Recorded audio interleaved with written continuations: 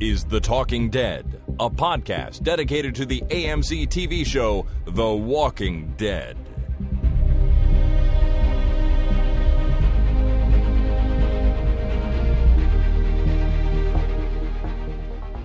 Hello, everyone. My name is Chris. And my name is Jason. And this is The Talking Dead, number 461, recorded Tuesday, November the 12th, 2019. Welcome to the show, one and all, including you, Jason. How's it going this week? Good. Always good. Perfect. Thank you. All right. This is, of course, our podcast about Season 10, Episode 6 of The Walking Dead. But I want to start with a message from a listener. Here we go. Hey, Jason. Hey, Chris. This is Mike from Alabama. Jason, I wanted to call in and say on this Remembrance Day, thank you for your service. To all the other Canadian veterans who are out there on Remembrance Day, thank you for your service.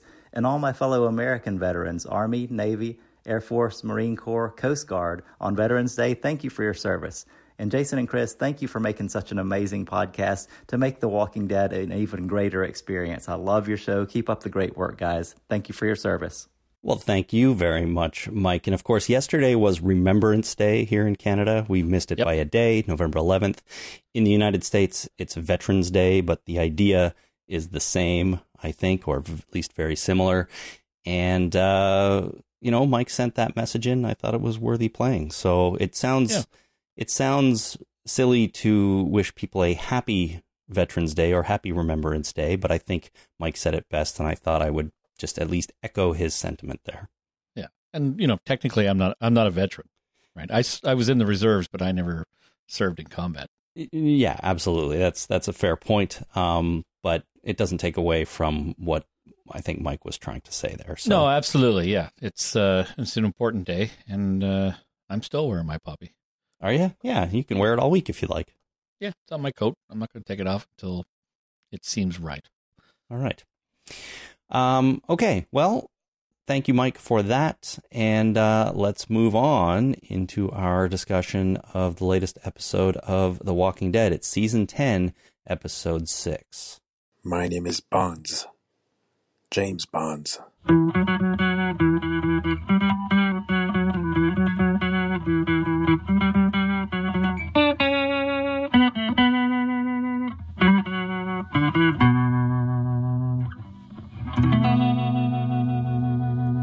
Bonds. Thank you very much, Mark in Montreal and Scott in Arkansas. Nice. We got another title read from regular title reader Lee in St. Catharines, but the theme was very, very similar. So, sorry, Lee, I didn't play that this week. But yeah, a lot of people, everybody went with the James Bond theme for this episode, as it was called Bonds. Yeah. Makes sense. All right. Well, let's dive right in. So we start another episode here, Jason, with Carol waking up in the morning, just like we did back earlier on this season. Mm-hmm. I thought for about half a second that I was rewatching an old episode. I had to double check. Well, you're not. She gets up, she washes up a little bit, she gets her gear on, she makes some coffee. I got to stop you there. Sounds like a morning for you. It does sound like a morning for me, but she's got a percolator on a camp stove, and they don't whistle like a kettle. Holy crap. Like, I was yelling at the screen 47 seconds into the episode. Percolators don't whistle. Yeah, but this is one of those things like car tires on a gravel road. They don't squeal, but that's what you do. No, it isn't. Movies. It isn't? No, percolators go bloop, bloop, bloop, bloop, and that's what you want it to happen, that the smell of coffee and the sound of the percolator, that's the beauty of percolators. If you're going to make a cup of tea, put on a kettle, wait for it to whistle, or if you're making a hot water bottle, do the same thing. Put on a kettle, wait for it to whistle, and away you go. Percolators don't whistle. That's what the percolator is for, to tell you when the coffee's ready. Okay, well, that's fair. I think it's just one of those auditory cues that listeners need to tell you when water is hot or liquid is warm or hot. Yeah. But I get it. It's incorrect. Unacceptable error. All right. Fair enough. We're one line into the, or one scene into the episode, and there's an unacceptable error. Yeah, that's pretty much the only one. There's another one later on, but that's it. All right. Well, let's move on. We'll get there eventually. So Carol, she packs her bag, and before she leaves, she opens up a drawer and looks at the gun that she keeps in there. That's the gun that she took a shot at Alpha with. Yeah, there's no ammo, though, so I knew she would leave it there. Like, we had 3 shots. It had 3 shots. Gun's done. It's just a paperweight now. Yeah, but she's thinking about it anyways. She goes outside. Daryl sees her getting some food, and then he confronts her by the fence. She says she's going out to do a sweep for Negan, and he decides to go with her. Yeah. So now we have a Daryl-Carol road trip in the making. Yeah, so Daryl was doing his morning routine, sitting on a rocking chair, smoking a self-rolled cigarette. Yep, that sounds like a Daryl thing. Yeah. So out in the forest, they're talking about where Negan might be, and they come to a spot where Carol says they're going to stay and watch. And of course, Daryl isn't really convinced she's actually looking for Negan, so she admits that she's out there looking for Alpha's horde, and she says they're going to find it and destroy it. Yeah. And that's the opening, that's the cold open. We go into the opening credits after that, and I gotta say, I really liked this cold open. It was a good one. It was. So, it didn't really make a lot of sense. I did enjoy it as well. It had this, like, no screwing around, get right to the point kind of attitude, you know? Like, there was nothing wasted in here. Not that there usually is, but just Carol getting up, getting ready, going outside, Daryl saying, "What are you doing? I'm coming with you." And then they get to this location, and she says, "You know what? I'm not looking for Negan. I'm looking for this horde, and I'm going to destroy it." And so it moved along quickly, no BS, and I love that Carol has a plan. I really enjoyed the sort of determination in her voice at the end when she says, "We're going to find it and destroy it." Yeah, I wonder how they're going to do that. But, it's Carol and Daryl. If anyone can do it, it's them, probably. Absolutely. Right? Yeah. And I also think Carol looks really cool when she's fully suited up. Like just in the costume, the outfit she has, the bow, and just the belt. She's like Batman, fully geared up. It's amazing. I really think they've done an amazing job making her look like a huge badass. Yeah. So. And she also had a really good line. They're talking about Negan joining the Whisperers, and it's like, can you see Negan wearing a mask or being quiet? Right, exactly. And that's very, very true. And it comes up throughout this episode, actually. Yeah, it's pretty much the theme of the episode. Yeah, totally. Anyways, after the opening credits, we are with Dante, and he's treating a patient named Cheryl, an elderly lady, and he's flirting like crazy with her, because that's what he does. He flirts with everybody. He does. It's his thing. Like, I thought maybe he was just, flirting with specific people. But if he flirts with everybody this way, that's got to get really annoying really fast. It does seem like the kind of thing that would be part of someone's character. Like, if that's all you do, it's like, come on, man, lay off, Yeah, it's just like, back the fuck off, shut the fuck up. Your shtick gets old real fast. Yeah. In fact, it's a little old already, actually, as a viewer, I feel like, but not quite there. I think he's just a goofy kind of, I don't want to call it arrogant, but he never seems like he's serious, Yeah, and it just gets into the realm of awkward, faster than you think. Quickly. So if you do that, people, stop doing it. Like, just stop. Or just know that you're going to get into the realm of awkward very quickly. Yeah, or dial it back. Dial it back. At least like 3.5 notches. Yeah, that's right. So he's doing that. Sadiq comes in with Coco, and Dante mentions that there's a few more cases of this stomach bug that's going around. Sadiq mentions Rosita is still sick, and then Dante jokes about going to check on Rosita. So Not only is he super flirty, but he's also he's joking about checking on a woman who's had a baby with the man he's talking to. Yes. Right? And it got awkward really quickly. Yeah. And I've encountered stomach bugs that have happened. The last one, well, not the last one, the one before last. I can actually trace it to the event, and usually these kind of things that come on very fast, like I had, I think it was called Norwalk. When I had it, you get violently ill for a couple of days, and then it just kind of goes away. Yep. And it's passed through fecal matter. Yeah. Like if you don't wash your hands properly and you pass on fecal matter to someone else, that's how they get sick.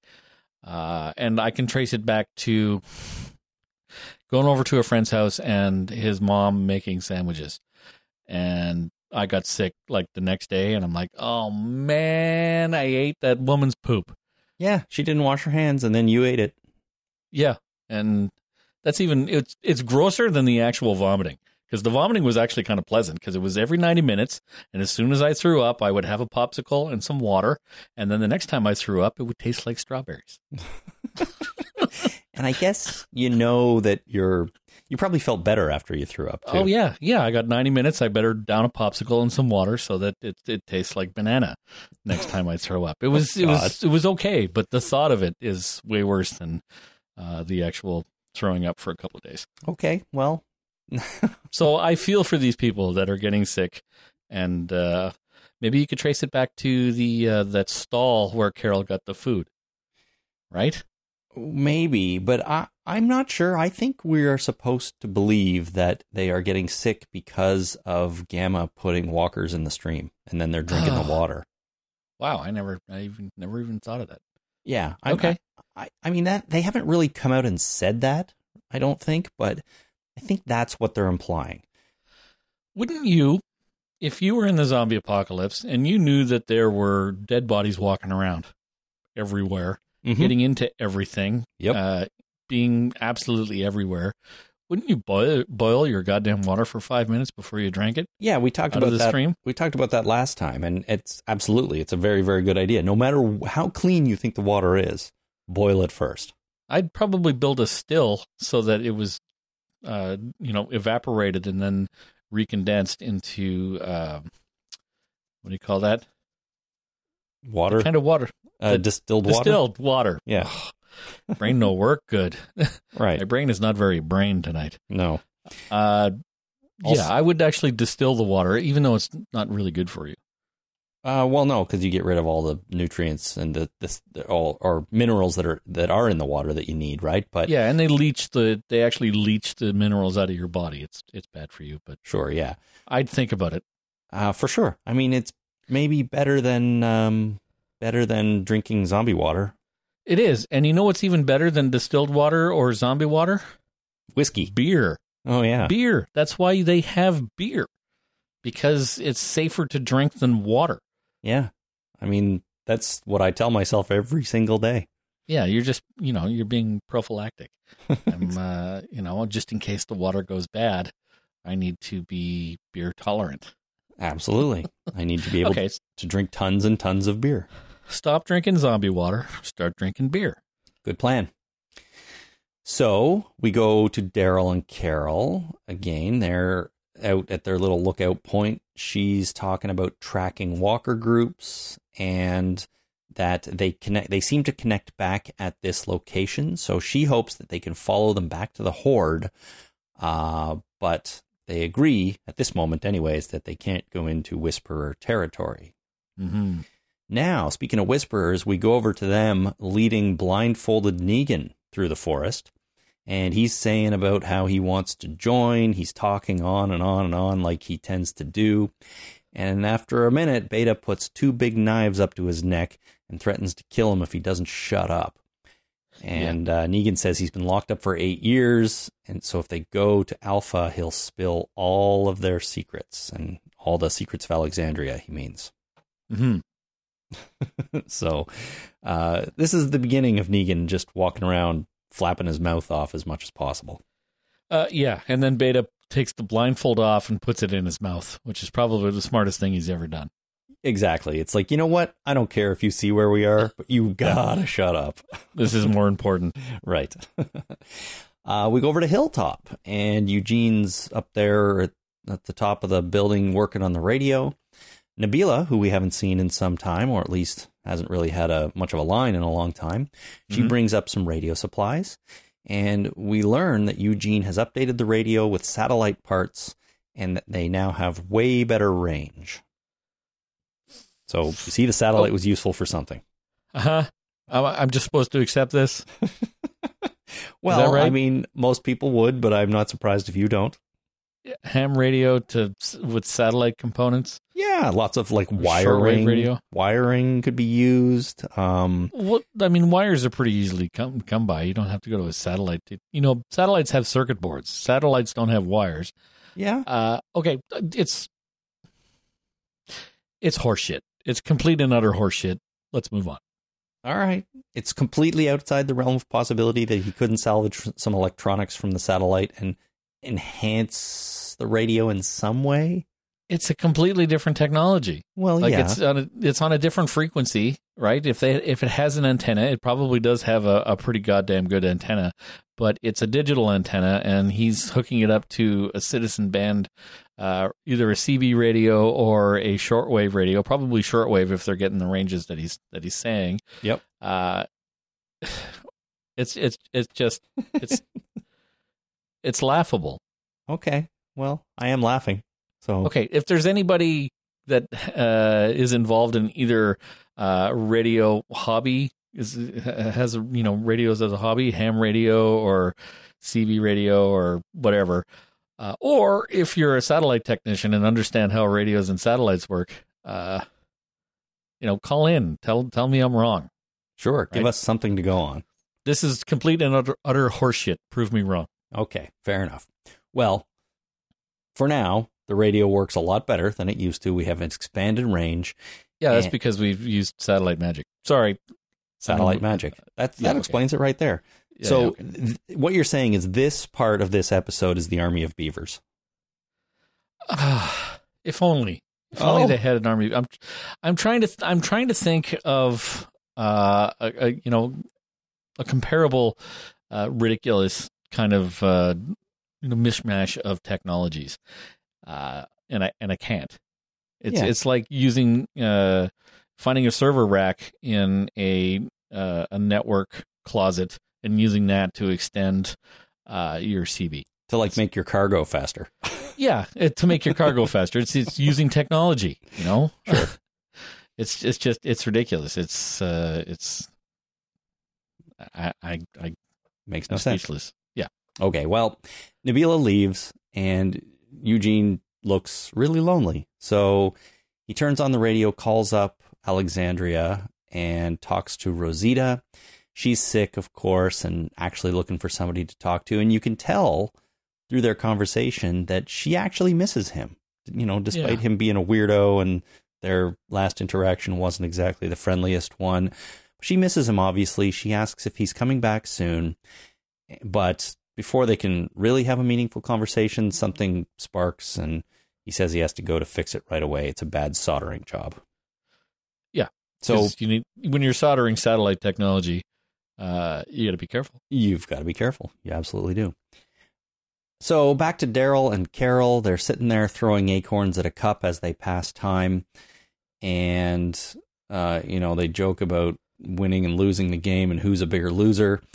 She finds a double acorn, which she gives to him and says it's good luck. She calls it a double capper. And then she asks about Hilltop.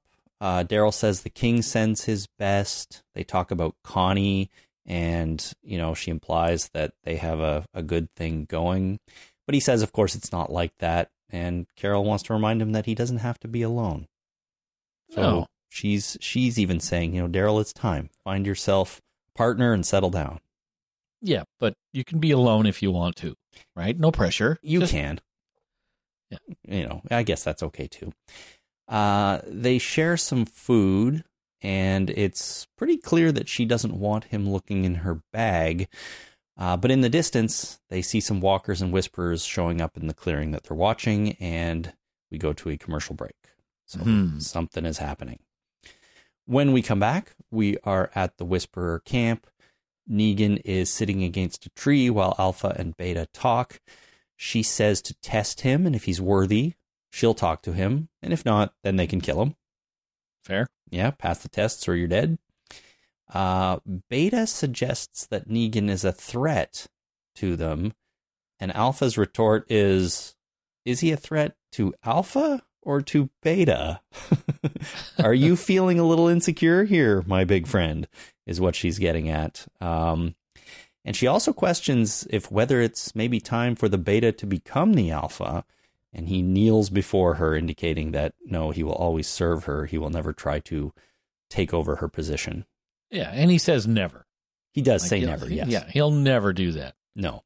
And Negan watches all of this take place and smiles to himself mightily.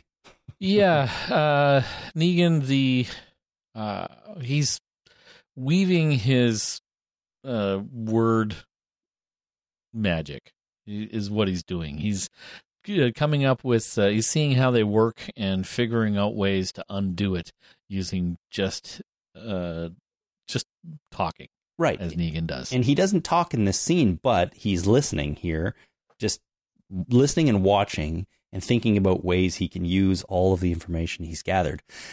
Our next scene is Beta and Negan walking in the forest again, and now Negan's talking. He's joking around about things. He says, what's the deal with you two? Did you ever slide Alpha a little Omega on the side? That's such a Negan thing to say. Yeah. And then he starts going on about the kneeling and how Beta kneeled before her and things like that. So this is where he really amps up the talking and sort of the prodding and manipulation of Beta, right? Yeah. He must have been a really shitty teacher. Oh, yeah. Probably, or a really good one. I don't know. Could go either way. I don't know. It's the manipulation, right? I really dislike people that actively try and manipulate you. I know, but I mean, a good talker could make a good teacher. If you use your powers for good, that's one thing. He's clearly using them for evil now. But is he though? Because he's trying to fuck up the Whisperers, right? Well, that's the question here. I'm still unclear. Like, I don't believe anything that comes out of his mouth, right? So I'm unclear whether or not he is actually trying to get on their side or if he's trying to infiltrate them and take them out on behalf of Alexandria. Like, it's hard to say. You can't believe it. He's like the Robert Kirkman of all the characters. You can't believe a damn thing the guy says. Yeah, but at least when Negan's talking, it might be the truth. I suppose with Kirkman, it truly never is. It never, that you can just, you can bank on it, right? That is not true. Yeah. If he said it, it's not true. If Negan says it, it might be true. It's probably not true. Right. It's actually, the only thing you can guarantee is that when he says something, it's in his best interest. True. Right? That's true. It. Whether it's true or not doesn't really factor into why he's saying it. Yeah. It's to further his own self-interest. That's a good point. And the problem is we don't know what his best interest is at this point. So, that's right. So it's a little confusing. Yep. Bill in New Jersey wrote in, "Holy crap, I loved every single scene with Negan and Beta. Walking Dead doesn't get into comedy too often, but I was laughing out loud at some of Negan's lines and how they pissed off Beta. I wouldn't mind if Negan stayed with the Whisperers for a while just to get more of these scenes. In fact, I would love to see a third spinoff, a buddy cop show with Beta and Negan." Yeah, or have them be roommates. They're the old-fashioned odd couple right there. Oh, totally. This is the perfect strangers couple of The Walking Dead. Yeah, that's exactly right. There you go. All right. Well, Bill, write a letter to AMC and propose the idea. Yeah, let's start a petition. Sadiq, we go by over to Sadiq. He comes home and he finds Rosita on the couch, and she's not doing so well, so he decides to take her to the infirmary, picks her up, and they walk off. What bothered me about this scene the most is she's sick, lying on the couch and wearing boots. Like, who does that? She stands up and she has her shoes on already. Well, some people do weird things, right? Carol got up and she was wearing socks. I could never wear socks to bed. Yeah, but it's that's one thing. Like, wearing socks indoors is fine, but like, I don't understand shoes on the bed. You see that in movies all the time. Take your damn shoes off. Well, yes and no. I mean, it's a zombie apocalypse. You got to be ready to go, right? I suppose. Putting your having to put your shoes on is takes. This is why firefighters have their boots ready to go, right? You just slip them on, and away you go, right? So she doesn't have firefighter boots. She just has her hiking shoes, and they stay on. And people do weird things when they're sick too. Like, I can't imagine being sick in the zombie apocalypse, because when I'm sick, all I want to do is lie on the couch and watch documentaries. And I don't know why. Usually, it's either true crime or what life is like in prison documentaries. I don't know why, but this is what I want to do when I'm sick. Maybe she wants to wear her shoes all the time. Maybe you like to watch those things because it makes you feel better about your life when you're not feeling very good. I don't know. I'm not in prison. I've never committed any crime, so we're good to go. Yeah. I've always been slightly afraid of going to prison. Uh-huh. I don't want to go to prison, ever. No. Luckily, I've lived my life in such a way that there's very little chance of that happening so far. I suppose you never know, though. Yeah, I mean, the movies are filled with people that were, straight as an arrow, people that something happened to them and they just kind of cracked and went over the edge and became, a vigilante. So that could happen. I don't see it. I don't think that's that likely. I don't think so either. Jason the Vigilante. I'm really shitty vigilante. I'd be like, man, that sucks. I wish I felt like doing something about that. I'm going to go back home and watch more TV. And speaking of TV, we leave Sadiq and Rosita. We see Eugene. He's at the radio. He's trying to contact Alexandria, but nobody responds because now Rosita's not there. And he fiddles with the dial, trying to reach anybody. He just wants to talk to somebody. Yeah, and we see an important piece here. Okay. We see the style of microphone that he has, right? So, and I assume that everybody has the same style of microphone where it's you push a button down, you hold the button down to talk. Yep. So that in the last episode, where I missed the mic being open, somebody obviously left something on the button or was holding the button down. I mean, we've all done that, right? Yeah. Pass the phone around, whatever, hold the button down. I don't know if that doesn't make any sense in this day and age. Well, it just goes to show that the whole thing last episode didn't make any sense of having the radio open the whole time. But yeah, I come from a parallel universe where you have to hold the button to talk on the phone. Right. Okay. Just so you know, it's weird. I know, but that's perfectly normal in the universe I come from. Fair enough. Okay. So back to Daryl and Carol. They're watching a whole bunch of walkers down in the clearing now. And Carol thinks that they're going to move this group at night because that makes the most sense. And it comes out that she wants to follow them across the border to find the herd. And after some light disagreement, Daryl agrees to help, but he says they have to be really smart about it. He also says that if they mess this up, everyone's going to pay for it. But Carol thinks they've already kind of been paying for it. So really, what's the worst that can happen now? We cross the border, we pay for it. We don't cross the border, we pay for it. So might as well cross the border. Fuck it, yeah. Yeah. Where's the downside? Exactly. So she gets up to go off and pee. And while she's gone, Daryl takes a route through her bag, looking for something.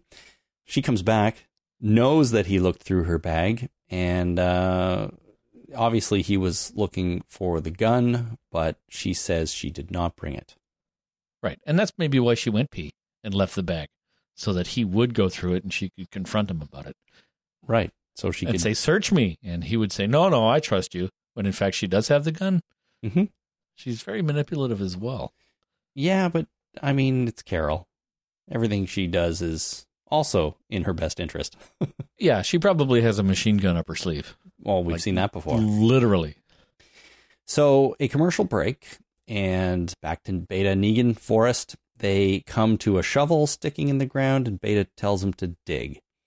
And then we begin this week's musical montage of the two of them doing stuff, like digging and skinning walkers, which Beta is way better at, not surprisingly. At one point, Beta gives Negan a tiny knife and tells him to kill a boar. So Negan tackles the thing and stabs it repeatedly very quickly. Very much like what I've seen prisoners do in prison movies and television. When they have a little shiv, when they go up to somebody, they stab them 1,000,000 times. Right. Well, that's if you have only a tiny knife and a large animal, you got to stab it a lot. Yeah. There's some more digging. There's some other stuff going on. And eventually they have a hole. They put the dead boar in the hole and then fill it back in with dirt. Apparently. And one of the things Negan was complaining about throughout this entire montage was that Beta was not telling him how he wanted the hole. Do you want the hole deep? Am I digging a grave? Am I digging a wide, shallow thing? Yep. Am I putting in a pool? It's really, am I digging a trench? Yeah.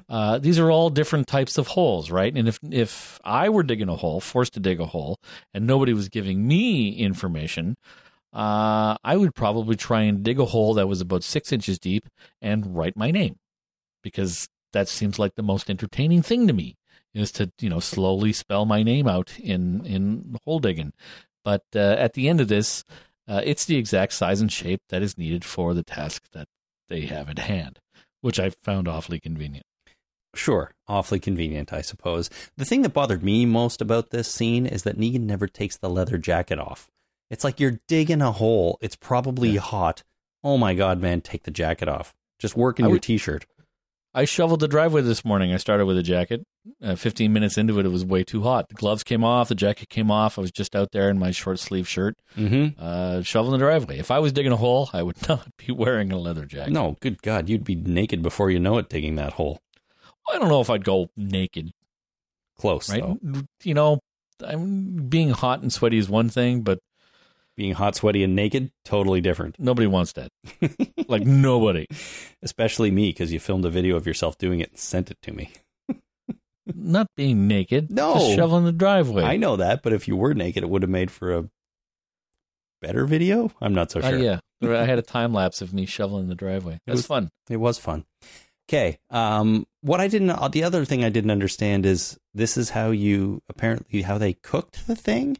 It did look like there was some coals in the bottom of the hole, or at least rocks. I thought it was water. Well, I thought it was rocks or something, but then they filled it in with the dirt, and I'm like, are they just burying it? I don't understand. Like, is it cooking in there somehow? That's how you cook. Okay, so it could have been hot rocks. But yes, that is one way to cook a pig. Bury it in dirt? You dig a big pit, start a fire with a bunch of coals, and you throw it in the pit, and then you bury it. It gets hot like an oven, and there's no air, right? So it cooks, and it's all insulated and stuff, and yeah, that's one way to do it. I never knew that. In a hole in the ground. Yeah. Interesting. Absolutely. So I guess that's what they did. And it's a good thing. It's a good way for the Whisperers to cook food, because it's subtle in that there's no big open fire with a spit on it. Because I assume that if you're going to cook a whole pig, that you'd want to put it on a spit. Yeah. You could leave it, because it takes a hell of a long time to cook a whole pig like that. Like we're talking, I have no idea, but it's probably more than 10 hours kind of thing. It's probably like 20 or 30 hours to do that. And this way you can walk away from it, right? Yeah. Whereas the other way, if you're cooking it on an open fire, you've got the fire, you've got the smoke, you've got the spit, you've got, you have to maintain, or you have to attend it the entire time. So this is, it's a perfect way for the Whisperers to cook a meal. I suppose it makes sense. I just never heard of this method of cooking before, burying in dirt. I just sort of figured it would, I guess the heat would stay in, but obviously there's no flame down there. There's no burning fire, but if it works, it works.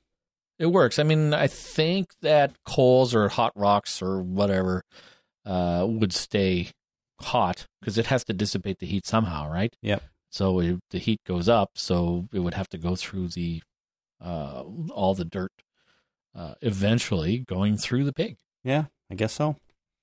All right, well, we come back to Alexandria. Siddiq is now delivering Rosita back to the infirmary, and lots of people are sick now. Everybody's got this stomach bug, and Siddiq kind of freaks out about not being informed about it and starts telling Dante what to do. Perry in Oregon wrote, "Holy crap, did you see how many times Sadiq exposed Coco to a serious illness? An illness that may well be fatal to an infant? I know he's going through some stuff right now, but that was extremely negligent doctoring." Yeah. I mean, he can't, I guess he would have to leave the baby with somebody else who is healthy, but I get the point. Yeah, I mean, it's a tough call. Sure. But, yeah, bringing a baby to a ward where everybody's sick.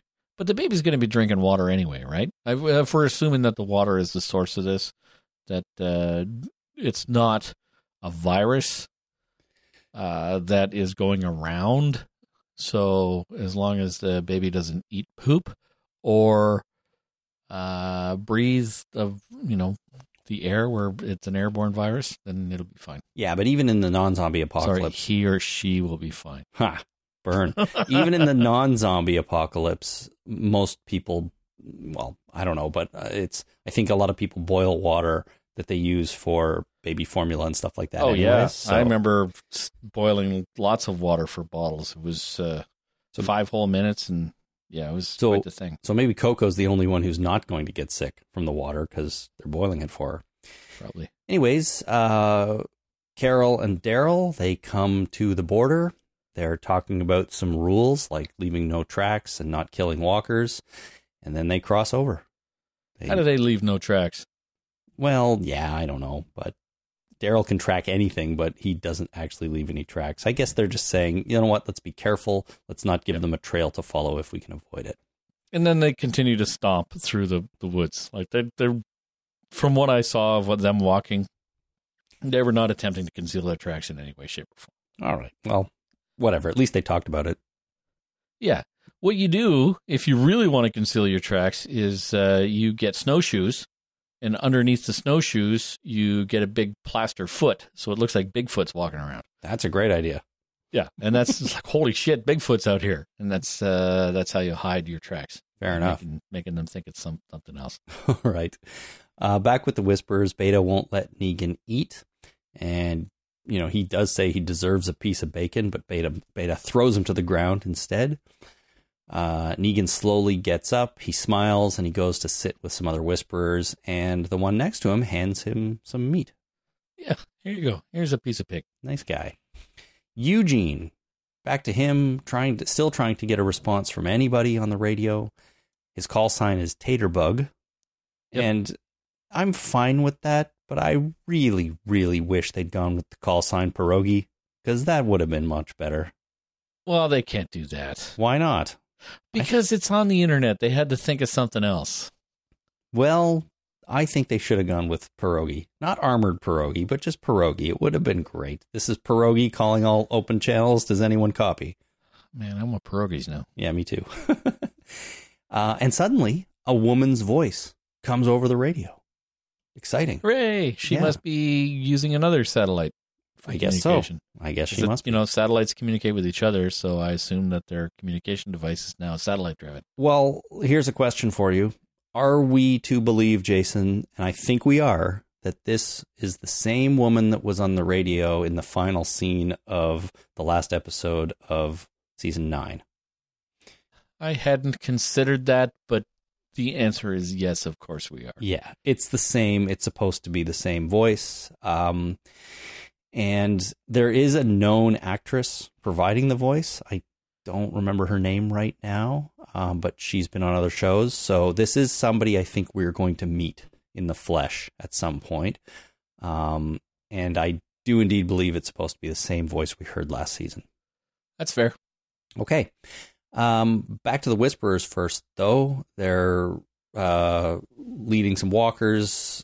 Daryl and Carol look on from the forest. It's very dark at night now. And he wants to fall back, but she doesn't, of course.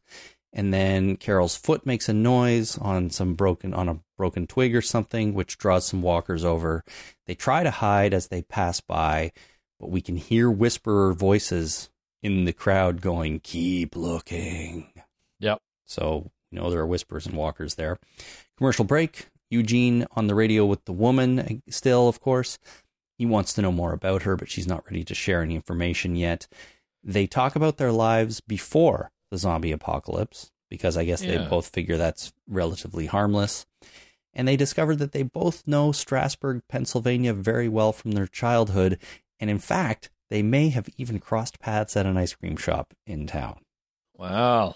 Yeah. What a coincidence, eh? The world is small. It's definitely very, very small. I mean, coincidences happen all the time.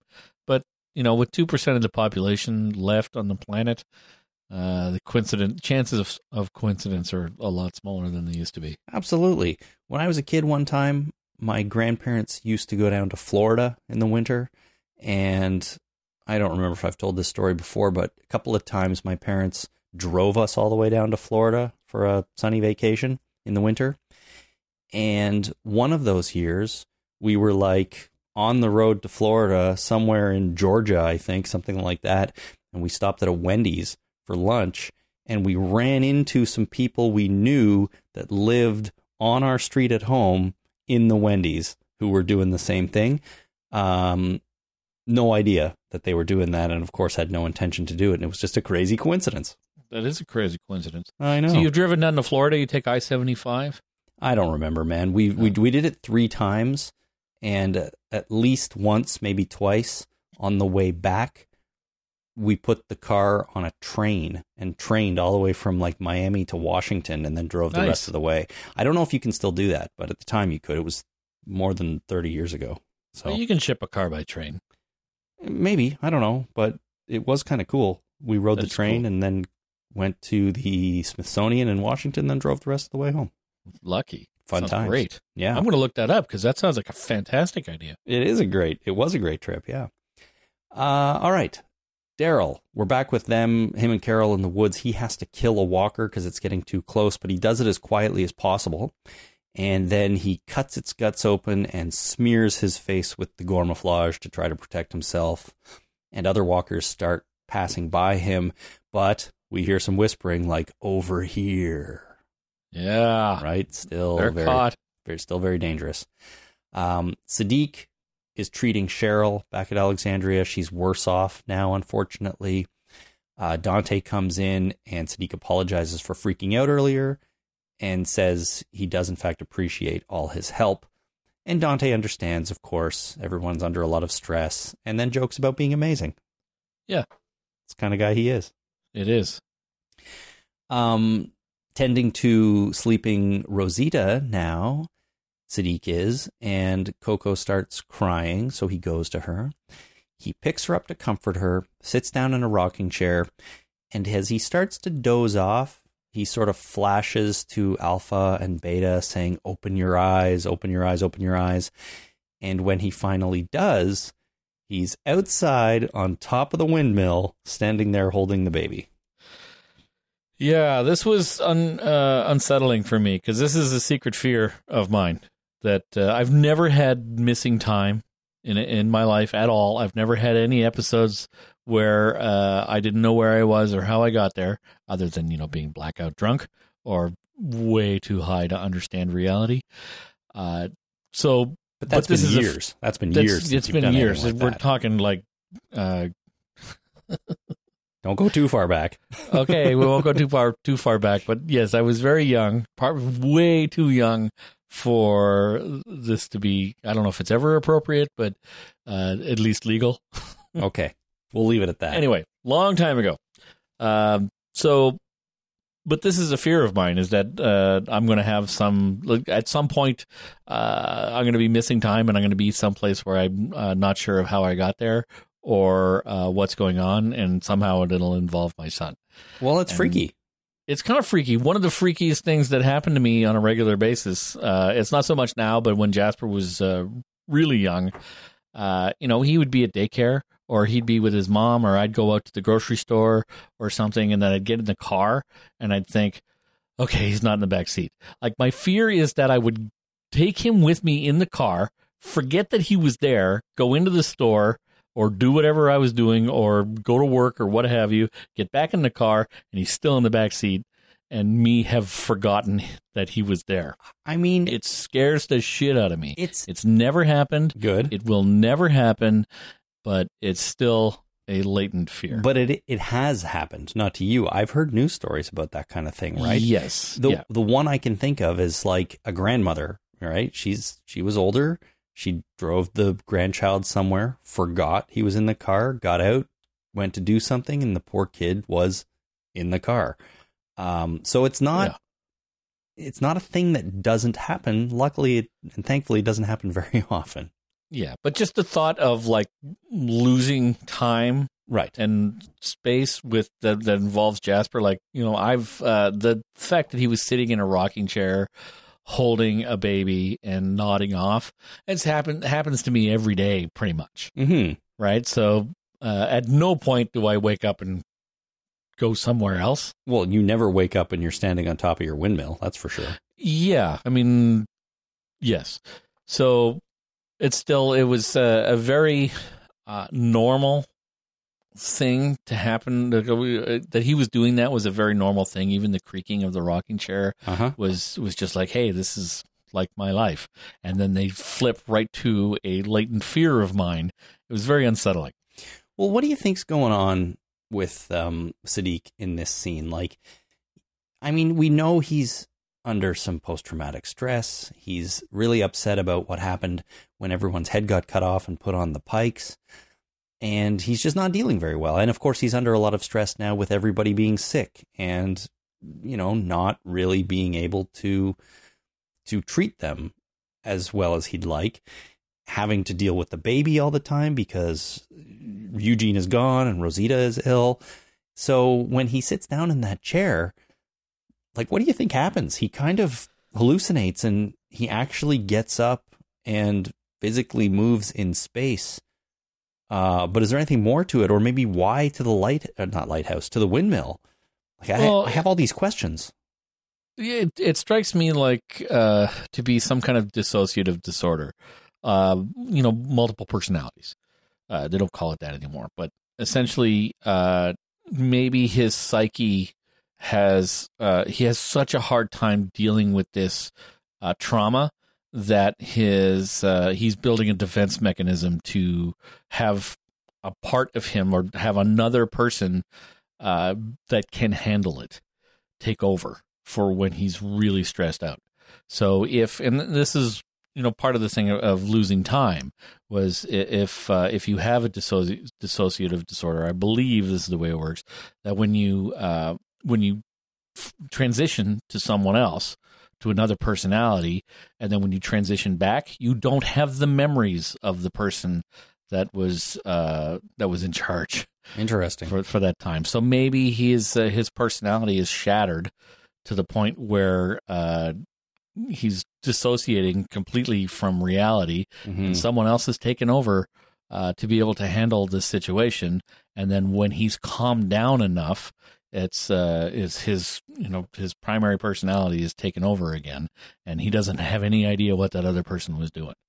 And we're, as the audience, only seeing the one part of it. Yes. For now, anyways. Well, we shouldn't speculate on how these sorts of things work, but... No, and that's where I'm hesitant. I mean, 99% of what I know is from TV and movies. Right. And so some TV and movies are, they try to be semi-accurate, but it's for dramatic purposes. So, you got to take that with a grain of salt. Sure. So, yes, I absolutely don't really understand what's going on, but from what I've seen on TV, this fits with that kind of thing. Sure. Well, I do know we have some listeners that have some expertise or experience in these fields, right? So, if you're out there and you do have some thoughts on what is going on with Sadiq, let us know. We would love to hear some ideas about that. And the concept of being in one place and losing time and ending up somewhere else, like, how does that fit into someone undergoing this kind of, I guess, mental illness, right? I'm curious about it. Yeah. All right. Poor Sadiq, in any case. He's having a rough time. Yeah. We are back with the Whisperers, with some zombies, and with Negan. And Negan's now talking about joining them no matter what Beta wants. He's kind of now going over Beta's head a little bit. But Beta says he's too loud, too weak, and too full of ego. to join the Whisperers. Negan, of course, disagrees and says that he's here for Alpha and he won't be going anywhere. So then Beta leaves him amongst a bunch of walkers and he has to start fighting them. And all he's got is his puny knife from earlier, which immediately breaks again. Yeah, and so he kills a walker or a Whisperer? Beta. Beta? Yeah, that's right. He kills one, doesn't he? I think he kills a walker. I think he kills a Whisperer because he slit their throat. Oh, okay. Maybe. That's kind of drastic, yeah? Maybe, but see, so this whole thing, I wasn't sure at this moment of whether this was another test or if Beta was genuinely trying to leave Negan for dead kind of thing. He's trying to kill him. I understand that by the end, right? But so if he was trying to kill him, he creates a walker by killing a Whisperer, but there are other walkers around already anyways. So all he really has to do is get their attention and get them to start attacking Negan. And then Negan either can fight them off or he can't. And I think Beta's intention was that he wouldn't fight them off. Negan would be killed and then his problem goes away. Yes. Right? Okay, so, all right. So I'm watching it in the background here as we're talking. So that makes perfect sense, but I'm confused. Like he does kill a Whisperer because the person he kills has a quiver on their back. Right. Like, okay. so they're wearing equipment. So he kills an actual person in order to, not to create a walker, but I'm confused as to whether or not these are all Whisperers or all, well, there are obviously some walkers in there, yep. But damn it, Beta and Negan are having a full-on conversation / argument right in the middle of a zombie horde, and nobody's paying attention. Like, the zombies don't pay attention to this. Right. So that kind of makes you think like they're all Whisperers and therefore there's no actual danger there, but they clearly start attacking him after that. Yeah. Is it possible that Beta has left him amongst a bunch of Whisperers and they are just going to attack him and try to kill him and they're not actual zombies? I got the impression that it was walkers. Yeah, because as soon as Alpha walks or Beta walks away, Negan has to kill a bunch of zombies. Right. That's what it looked like to me too. But so not all. So there's inconsistency and weirdness going on here, but the meat of the story in this Telltale sandwich is that Beta wants Negan dead. Yes. And tries to create a situation where Negan would die and he wouldn't have to tell Alpha that he killed him. That's absolutely correct. Yeah, that's what's going on. It's just the logistics of it don't really work out for me. Right. Okay. So we go over to Carol in the forest, though, and she now has a prisoner. Yeah. And then Daryl comes out of the forest. Right. And it's the funniest thing ever. Daryl he just comes walking through the brush. Like, he doesn't walk around it. He just walks, like, over it.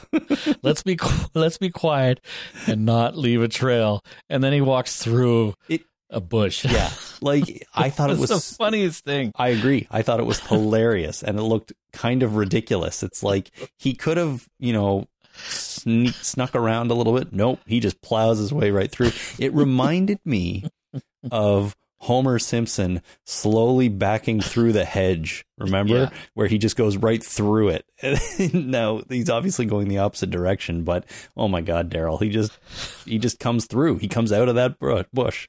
Yeah, he's quite the woodsman. Yeah, really. The ridiculousness of this reminded me of the time I went camping with my friend Mark. And Mark would go on for months about how he had a lot of camping experience, and that he would go off into the woods and they'd hike for 5 miles into the woods so that they would have a secluded spot and they wouldn't bring any water with them so that they would have to all their food was dehydrated or freeze dried or what have you. And he would just talk about the roughing it and how he was, this master woodsman. We went camping with him one time at a campground. It was when I first moved to Toronto, so I don't have any idea where this campground was. Like, I have no clue. But I do know that I could see 2 highways from the campground. Oh, you were really remote. Yeah. So there was 2 highways. We're sitting around this campground. He got drunk and fell asleep on the smoky side of the fire, and just slept there all night with the smoke blowing in his face. When the sun came up, he tried to crawl into his tent, but it had rained, and he had left his tent open, and there was like an inch of water in the tent with his sleeping bag, and he still tried to sleep in there. And then when we all got up, he couldn't see because his eyes were swollen shut from the smoke from the fire that was blowing in his face all night. And we had to take him back to his apartment, and I had to walk him across the street, across Danforth, because he wouldn't have made it across. He would have died because he's blind. His eyes are completely, fused shut. He couldn't walk. He was just a complete disaster. His clothes were all wet. His tent was disgusting and wet. His sleeping bag was all wet. It's just, talking about being this expert woodsman, and he can't even spend the night in sight of 2 highways without nearly fucking dying. Right. It's just ridiculous. So Mark was a character for sure. But Daryl, he's talking about being a woodsman. Oh, he's supposed to be a woodsman, right? We know he's a woodsman. Yeah. Because he's been living in the woods for years, first of all. And even before that, he was hunting squirrels. Like the first time we met him, he had a bandolier of squirrels. So I assume he was hunting them with his charming good looks, I guess. I'm not sure what kind of weapon he had at the time. But he's this expert woodsman, and then he comes walking out of the bush through the bushes like this. Yeah. I'm still laughing about it. It's the most brutal way of walking through that bush, right? He just kind of pushes it down and comes out. It's like movement in brutalism, So yeah, I mean, I do things like this for comedy, right? I'd do this if there was some woods and I could maybe get a chuckle out of it. Sure, I'd do exactly what he did. Well, maybe that's what they were going for. Maybe they were just going for, let's give Daryl a funny moment here. Why not? I don't think I'd do it like Carol was on one side of the border, like it was marked with stakes, right? Mm-hmm. And he was coming out of the woods on the wrong side of the border. Yeah. So, a little decorum. Yeah. It was the meeting back at that location, which they talked about earlier, actually. If they get separated, meet back here. So they met back, and he just decided to push his way through. Anyways, she has a prisoner, and it's a whisperer, and she wants to take the prisoner back to interrogate him. She says she didn't plan this, but Daryl's pretty surprised to find his hands zip-tied, so it kind of looks like she planned this. Yeah, and he said there was no zip ties in your backpack. Right, but I guess he missed those. Yep. So over to Eugene on the radio. He's still talking to this mystery woman. They exchange some more small talk, but he wants to know more about her, to which she declines and suggests that, she doesn't really know him. Can't trust each other. They may be a threat. He persists, and he reveals his real name to her and suggests that they continue talking regularly. Mm-hmm. After a long pause, she agrees, but she doesn't provide her real name. And she also says they want to keep it just between them, nobody else on that radio.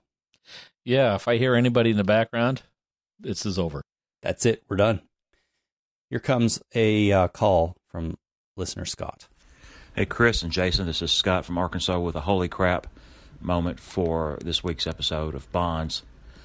Holy crap. Did Eugene just find love over the airwaves? Or is it just a setup for a heartbreak and possibly murder? Who's murder? Well, I mean, you could argue that this show always ends in murder in one way or another. But, I think Eugene may have found love over the radio or is about to, because she's not really reciprocating so much yet. But I have a good feeling about Eugene and Mystery Lady. Well, Eugene having emotions for someone who is unwilling to reciprocate is right in his wheelhouse. Well, exactly. So, this is perfect. It's a perfect relationship. This is what Eugene has had his entire life. Yeah. I mean, he's probably, had relationships like this his whole life. And with the internet gone, it got really weird for a long time. But he found his relationship with Rosita and Abraham. Yes.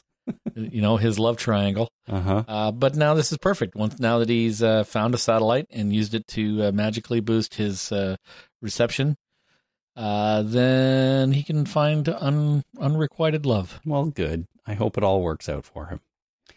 You should pick a better name for the radio than, what was it? Some kind of potato bug? Tater bug? Yeah. Tater bug? He should pick something like... Max Steel or Rex McAwesome or something, because he needs something a little more robust than Tater Bug. Yeah, maybe you're right, but I don't know. It's charming. It has its charm, I think. Yeah.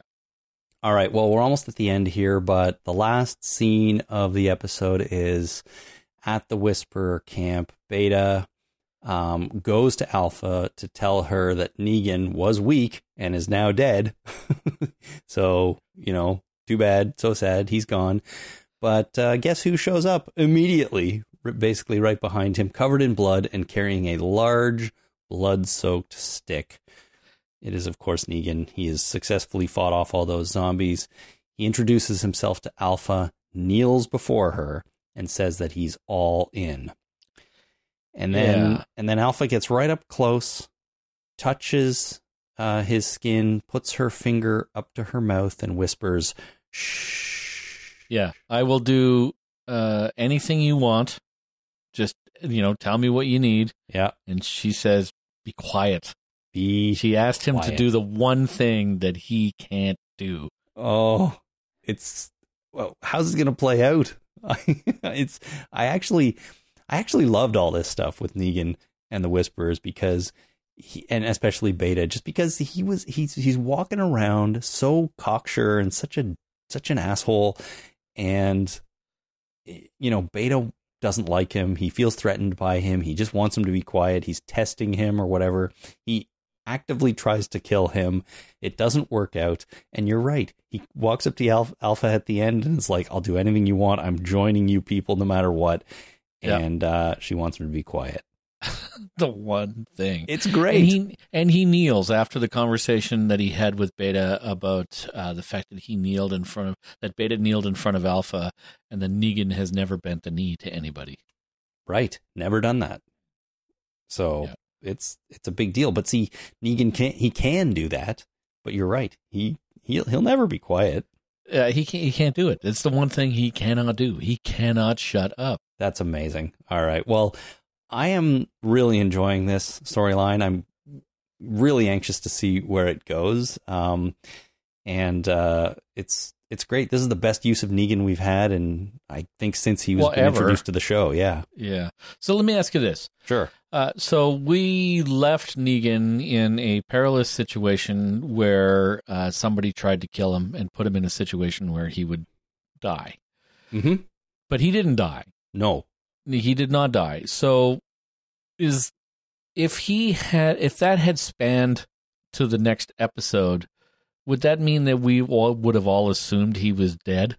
Because anytime anybody gets into a situation like this, we assume they're dead. Well, do we? I mean, you certainly don't. And I think with... Well, no, I refuse to believe it, but this time I was right. Well, I knew he wasn't going to die, right? Like, we all knew that. Right. But I've also assumed that about Madison. Like, she can't die. She's the main character. Yeah. Fear the Walking Dead character. Yes. Here's the thing, though. No, I don't think anyone would have assumed Negan was dead if we didn't have this last scene, right? Because we just kind of know it's Negan. I mean, part of it is that it's that character. You just have the feeling he's not done yet, and there's no way they're going to show him or have him die off screen. But the other thing that this indicates to me, and I just thought of this, is Angela Kang and the writers are not fucking around. They're not going for the cheap, stupid cliffhangers or trying to tease us into anything or fool us into anything or anything like that. You know what? If they were, they would have put this final scene in the next episode. You're right. And just left it as a week-to-week cliffhanger when everybody knows that there's nothing there. Yeah. Instead, they show us the outcome, and I think that shows that they're a little more confident in their story. I think that's great. Yeah. So can we assume that that's a rule, that if the character is in peril and they end the episode, we assume they're dead, but if they're in peril and then they show up later, or there's enough time for them to come back, that they're not dead? Well, I mean, if they show it, obviously they're not dead, but I think as a rule, if a character's in peril and they cut away and they don't resolve it before the episode, I think as a rule we can probably assume they're not dead and they're going to be just fine. Right. Okay. But my point is they haven't been doing that lately, which is great, and I think that's way better than trying to fake us out into anything, right? Right. So, all right. Well, that is the episode, season 10, episode 6. I can't believe there's only 2 more before the mid-season break. I feel like this half season has just flown by because it's been amazing. It's been really good. Christmas is coming. It sure is, yeah. Before we wrap up here, I want to thank a listener who recently became a new patron at Patreon, and that is Lucy A. Thank you so much, Lucy, for joining our Patreon page. Lucy sent a message that I thought I'd throw in right here as a little bit of listener feedback and a quick final topic of discussion that's kind of related to what we were seeing in this week's episode. Cool. Lucy, you were saying last week that you thought Gabe might have let Negan out. And just to clarify, I think it was a listener that suggested that, and we kind of went with it there for a minute.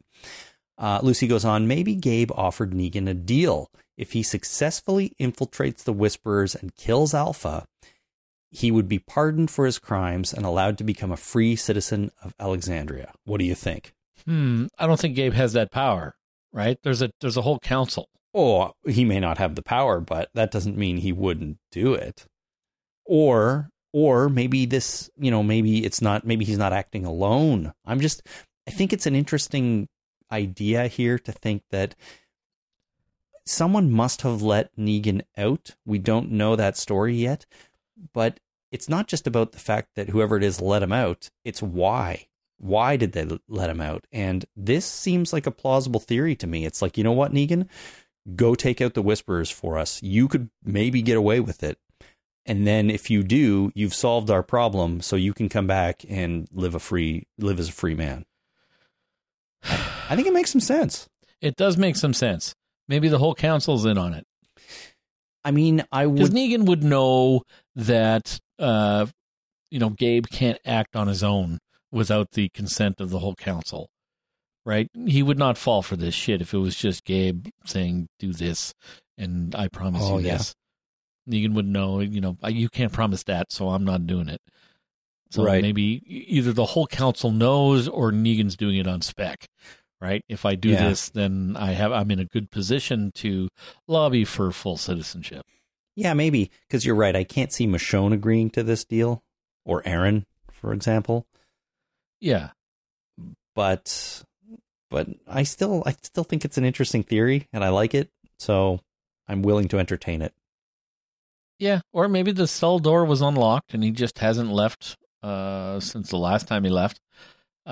Maybe they left the cell door. Maybe did anybody know other than Judas that he had left? Like the first time? The first time? Yeah, they did for sure. I think Michonne, at least, she makes reference to it, that he left and came back. Okay, then maybe they left the cell door unlocked on purpose, and then he just let himself out because this is in his own self-interest. He understands the threat that the Whisperers have on Alexandria, and that if he doesn't deal with it, these people aren't equipped to deal with it. It takes a special set of skills that I have, that I've spent a lifetime honing, including teaching and talking to kids about various inappropriate topics. So I can use these skills that I have in order to infiltrate and dismantle this organization. Yeah, totally. I mean, Negan is the kind of guy who I can really see having the attitude of, if you want a job done right, do it yourself. So You want to get rid of the Whisperers? I'm just going to go ahead and do it. I can't trust these idiots to get it done. Yeah, so because some people just need killing. Some people need killing, and he's good at the killing. Yeah, and he's got Lucille, and he's got his leather jacket. Well, he doesn't have Lucille, but he has a big stick that he found. Right. I'm sure he'll get Lucille back. Because, zombies carry weapons like baseball bats covered in barbed wire. Yes, they do. Not Lucille, but Lucille too. Right, exactly. All right, well, thank you, Lucy A., for sending that note and for becoming a new patron.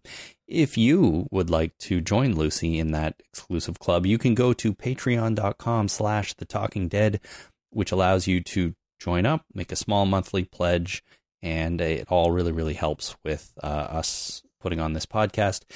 If the monthly thing is not your bag, then you can also make a one-time donation by going to talkingdeadpodcast.com/PayPal and doing it that way. That's also a great way to help. Thanks so much to everyone for doing that and to everyone for listening. It's really appreciated. All right, that's going to do it for this episode of the podcast. We'll be back later this week with our feedback show for Season 10, Episode 6.